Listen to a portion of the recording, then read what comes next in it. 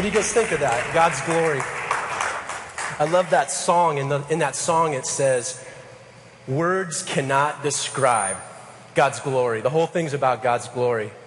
And when we were working on putting that video together, we've been talking about the glory of God the last couple weeks, and we've been talking about the incredible bigness of God and how He has this incredible ability to blow our mind with who He is.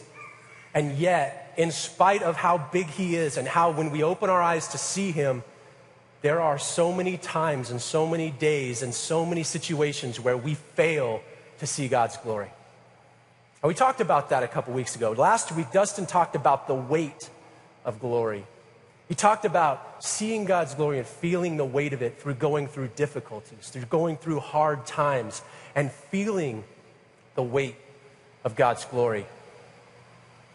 Tonight I want to talk about God's glory in a little bit different view.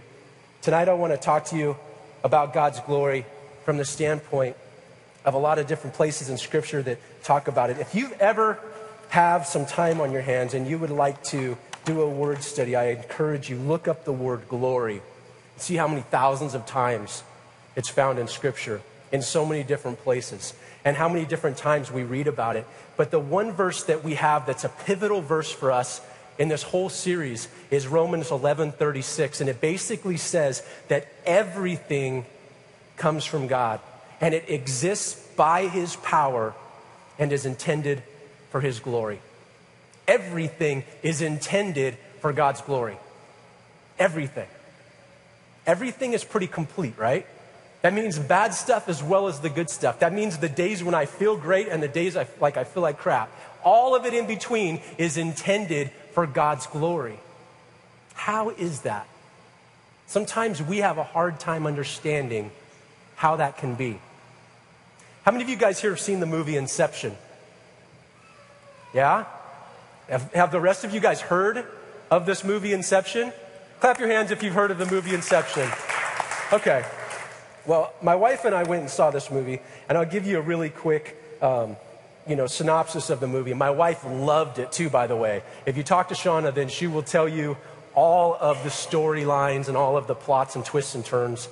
Those of you that know us, she hated that movie, so that was a total joke. But this movie is extremely complex. There are so many different plots that are going on simultaneously in this movie. And if you were to try to walk into the middle of this movie, like 10 minutes into it or 20 minutes into it, there is no way you would figure it out. There is no way you would be able to understand what is happening. And the reason is because you walked into the movie late, okay? I don't know about some of you guys, but that is like a big deal for me. It's like if I can't get to the movie at the beginning, I don't even want to waste my money because I got to see how the thing starts. Because in order for me to know the context of the movie and the story, I got to see the beginning, right? Do any of you pick up a book and go to the last page and read that first? I do sometimes. But you don't know what the heck it's about. You just kind of know how it ends. But if you pick up a book and you jump into the middle of it, or you pick it up and read the end, you're not going to have the context that you need to be able to know what the heck is going on. My friends, you and I, we are living in the middle of God's story. We're living right in the middle of it. And yet sometimes it doesn't make sense. Right? Sometimes it does not make sense. If we open our Bibles tonight to the book of Matthew, I want to share with you a story. Matthew chapter 19. We're going to start reading in verse number 27. But before we start reading, I want to tell you what is happening in these guys' life this day. This is a big day for them. This is a day that's really crazy. This guy comes walking up to Jesus and he says, "What do I got to do to be saved? What do I got to do to inherit eternal life?" And Jesus says to him, "Keep all of the commandments." And the guy says to Jesus, "I've done that. I've done them all since I was a child." And Jesus is like, "Okay." then I want you to sell everything that you own, give it all away to the poor, and then come and follow after me, and then you'll have life. And the disciples are standing right next to this encounter, and the guy turns around and he walks away with his head down, sad. Because what Jesus gave him to do was so big that there's no way he could do it. And the guy felt the weight of it. And when he leaves, this is what the disciples say to Jesus. Peter answered Jesus, and he said, "We have left everything to follow you. What then will there be for us?" Jesus said to the disciples, "I tell you the truth. At the renewal of all things, when Jesus, the Son of Man, sits on his glorious throne, then you who have followed me will also sit on 12 thrones, judging the 12 tribes of Israel." He's talking to the disciples right now, and he says, "And everyone," this is us, "everyone who has left their houses or their brothers or sisters or their father or their mother or children or fields for my sake will receive 100 times as much, and they will inherit eternal life."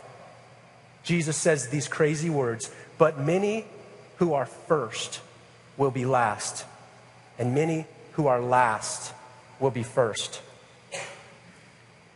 Jesus blows these guys' mind in this interaction with this guy. And their reaction and their response is probably the way that you and I would respond. Basically, what Peter was saying is, this isn't right. We have left everything to follow you, Jesus. We've given it all up. This is not right. What about us? How is this all going to work? How is this all going to make sense? What Peter was basically saying to Jesus is, Jesus, I don't know what's going on. And the context that I have right now feels like I've opened up the middle of the book and I've started reading on page number 50, and I don't know what is going on here. Jesus, will you help me understand what's going on? Because this doesn't make sense. It doesn't seem right. Jesus begins to unfold some things for them. And what he tells them in verse number 28 is revolutionary. He says these powerful words to them. He says, "At the renewal of all things." Now you have to know that in their society and in their culture, they had a belief about civilization. They had a belief about the world. And the belief basically was that history was in this endless cycle of always repeating itself. Things would start and things would progress, and then things would decline, and then things would get really bad, and then there would have to be some type of a purification process that would come into history and cleanse all of the garbage that had happened, and then it would start over again. The cycle would just repeat itself. And in their day and age, this was the belief that happened. And the term that Jesus uses in this verse of Scripture, when he uses the word in the Greek for renewal of all things, he literally says that I have come not to repeat the cycle in your life. I've come to end the cycle once and for all. And he interjects into their mind a revolutionary idea. And this is where he introduces the idea of resurrection. This is where Jesus introduces this idea of, I am going to take all bad, rotten, decaying things, and I'm going to make them new. I am not going to destroy the bad. I'm going to take the bad and redeem it. You guys know what he was talking about? He was talking about us. I don't know about you, but me, I'm not good. I'm bad. And Jesus came and he said, I'm going to take you, and instead of destroying you and giving you what you deserve, I am going to remake you. I'm going to redeem you. I'm going to restore you. I'm going to pull out of bad good. They had never heard of this before. Jesus comes into this story that Peter is reading in the middle of the book, and Jesus is just like, I don't know what's going on. All I know is that I'm following after this teacher, and he says to follow him, and I do it, and I leave everything behind. And this other guy comes up and says, what do I got to do to get life? And he tells him to sell all his stuff, and he goes away sad. I'm like, what's going on? And Jesus says, at the renewal of all things. My friends, that should fill our hearts with hope that it is not over yet. That should fill our hearts with hope that it is not, the story has not finished being told for you and me where we live, right here, right now.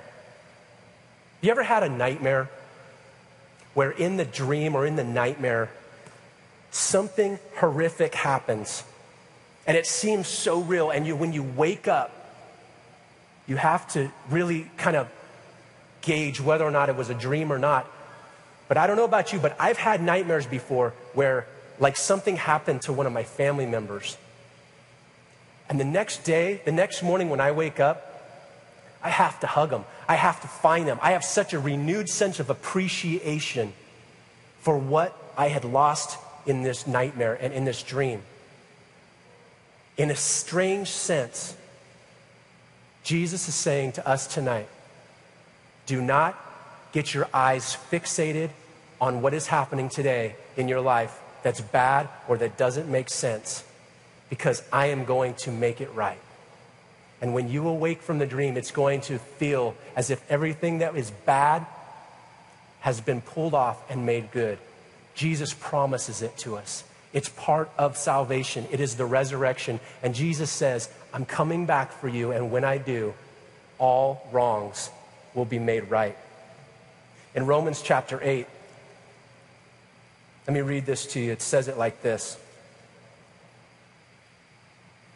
For all creation is waiting eagerly for that future day when God will reveal who his children really are. Against its will, everything on earth was subjected to God's curse. All creation anticipates the day when it will join God's children in glorious freedom from death and decay. For we know that all creation has been groaning as in the pains of childbirth right up to the present time. And even we Christians, although we have the Holy Spirit within us as a foretaste of future glory, we also groan to be released from the pain and suffering. We too wait anxiously for that day when God will give us our full rights as his children, including the new bodies that he has promised.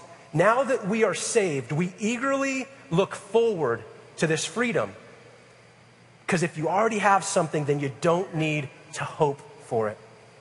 But we look forward to something we don't have yet, and we must wait patiently and confidently. I want to ask you a question tonight, and if you answer honestly, many of you will not be able to say yes, but the question I want to ask you is, can you see God's glory even in times of suffering and pain and loss? Can God's glory really be shown to us when hell is happening in our life? When the relationships are falling apart, when there is no money left to pay the bills, when addiction has reared its head and we've fallen to it again, is God's glory really able to be seen in that stuff? Because it's easy to see God's glory here, right? I mean, we worship, we play music, we open our hearts, we read scripture. These things make us become aware of God's glory, and it's easy right here. But guys, we don't live here. Sometimes I think we wish we could.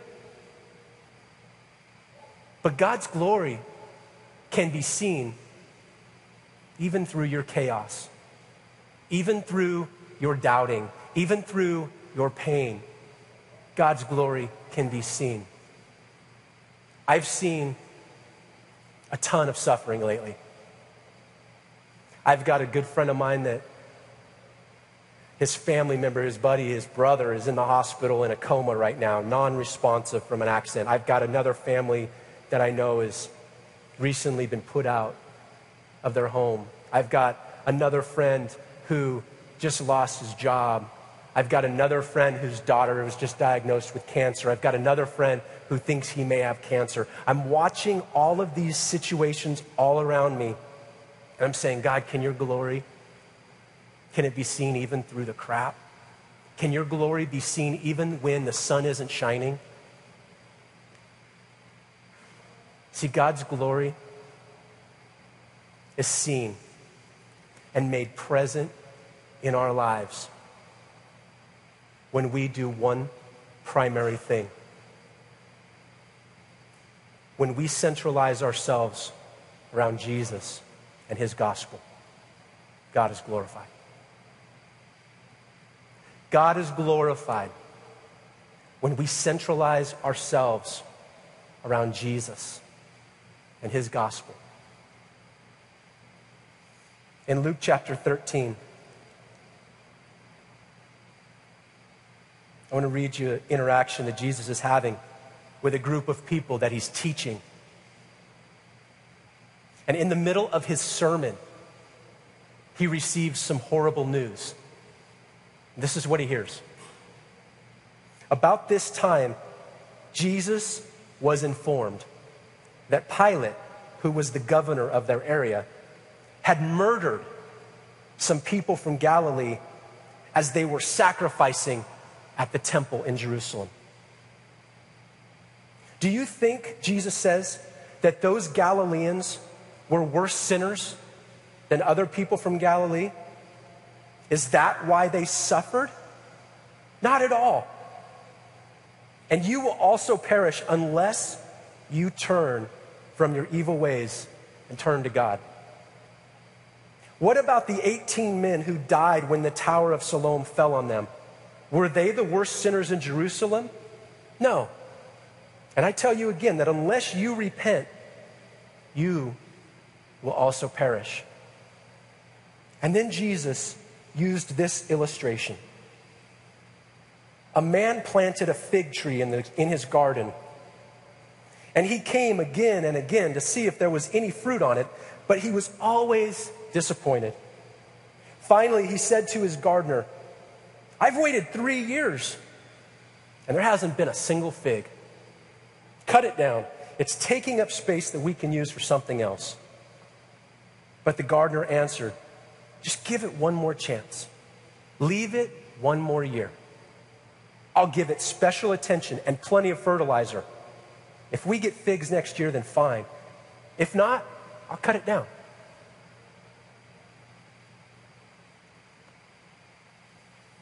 Jesus starts this time by hearing horrific news.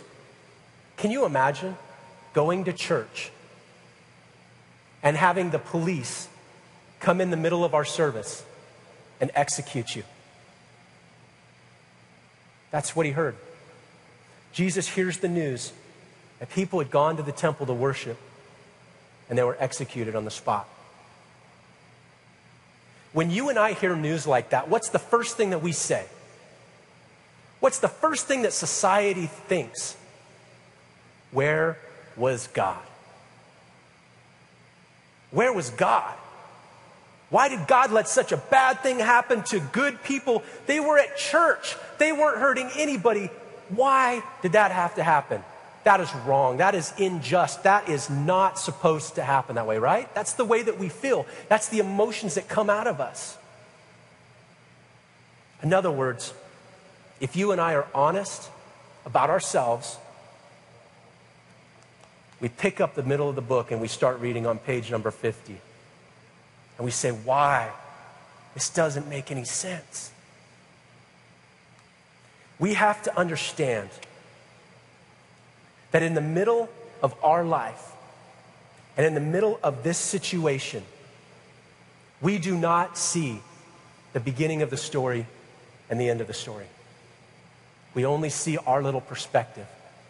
And sometimes in the middle of God's story, it doesn't make sense. But as we push back from the table and as God begins to show his glory, you know what God's glory says when we see it, he says, you can trust me. He says, I'm not going to let injustice happen on my watch. God says, my glory shows you that the day is coming when this will be taken care of. My glory shows you that even though today you can't make sense of why your husband left or why your father abused you or why your wife, whatever, you can't make sense of it, but I'm God. And if you'll look at me, my glory tells you loud and clear that I'm big enough and I'm large enough and I'm strong enough that someday this will be made right in your life. And Jesus says to these guys in this story, I'm going to give you a little perspective. You think that because these people were innocently slaughtered at church, that somehow, some way, that slipped through the cracks of God. Jesus says, let me tell you a story. God planted a tree, a fig tree. And he said, I want this tree to produce fruit. And then he said, Jesus, my son, I want you to go and I want you to take care of this tree and I want you to make sure it produces fruit. And for 3 years, there was no fruit to be found. And Jesus says, so my Father, God, says to me, cut the tree down, I'm done. And I say, no, let me try again. Let me give it care. Let me fertilize it. Let me have more time with it. And Jesus says, you're so fixated on the injustice that was done that you're missing the point, which is your own heart. If you want to be upset, take a look at your heart. Is it in keeping with God? Is it in line with seeing God? Is your life in line with allowing God to demonstrate his glory through you? In this story, there is one word that we need to look at tonight. Repentance. Repentance. This story screams to us. Our perspective is on the situation. Our perspective is on the wrongs that are happening all around us. But Jesus says to us loud and clear, your perspective needs to go right back to your heart and looking for God's glory. Now, I don't know about you, but there have been times in my life, many times in my life, where I have struggled to try to be okay with certain things that were happening around me. There have been times in my life where I have struggled with my perception of my life and of the circumstances in my life. And there have been times that I have fallen into a pity party where I feel sorry for myself. I feel like, God, how come? Why did this have to happen to me? What did I do? There have been times where I've gotten an attitude of arrogance towards God, where I've just thought, you know what, God, I'm good. I've got things taken care of. I've had all kinds of horrible, rotten attitudes with God. But the thing that God wants us to look at tonight that fills me with so much hope is that there is a day coming when everything will make sense, crystal clear, to my limited mind.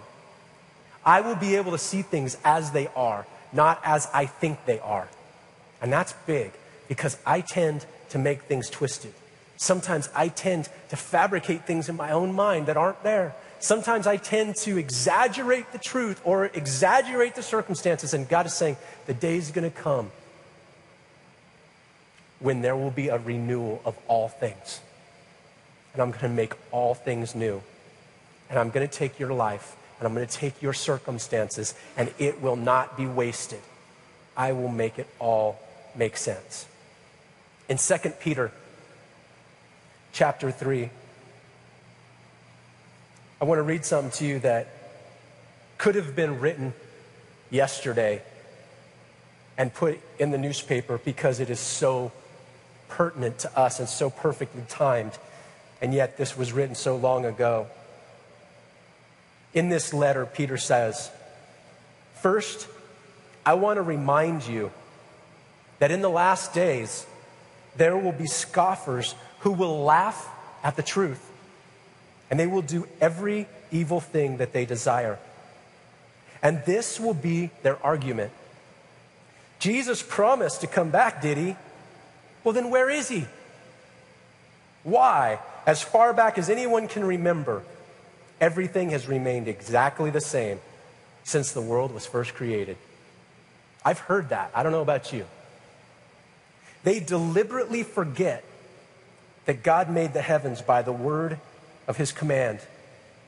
And God brought the earth up from the water and surrounded it with water. And then he used the water to destroy the world with a mighty flood. And God has also commanded that the heavens and the earth will be consumed by fire on the day of judgment, when ungodly people will perish. But you must not forget, my dear friends, that a day is like 1,000 years to the Lord, and 1,000 years is like a day. Listen to this verse. The Lord isn't really being slow about his promise to return, as some people think. No, he is being patient for your sake. He is being patient for our sake. He does not want anyone to perish, so he is giving more time to everyone to repent. I get in a hurry sometimes. How about you? I get in a hurry, and I want things now. I want to understand now.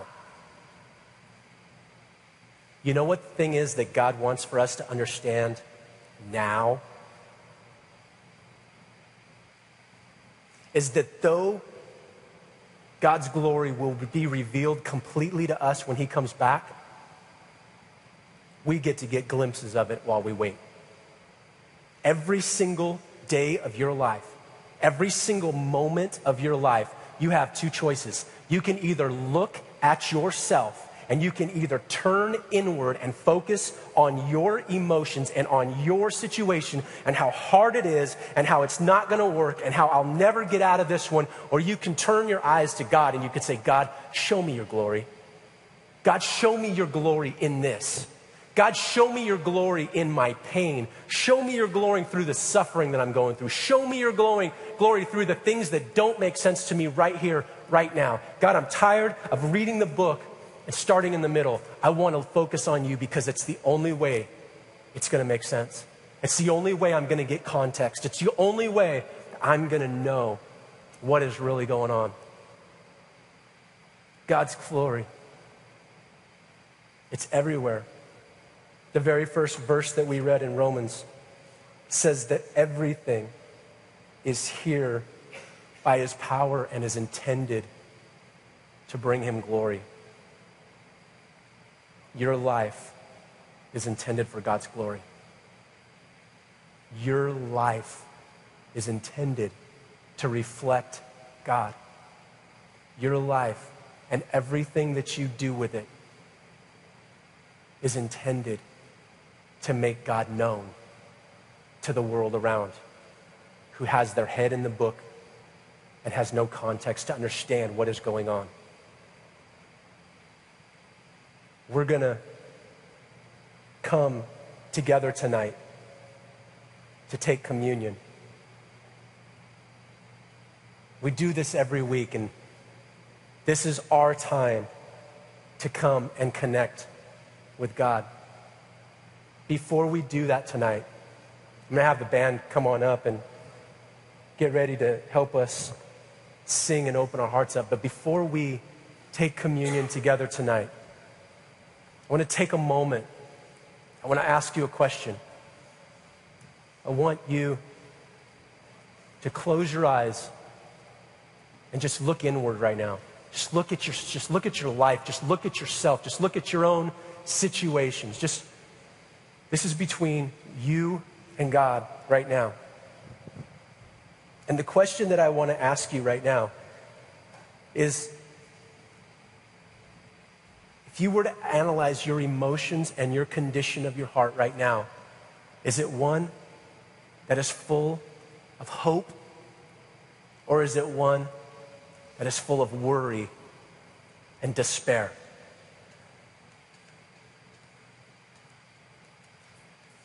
All things being neutral, all things being still, are you full of hope, or are you full of worry and despair and anxiety and stress?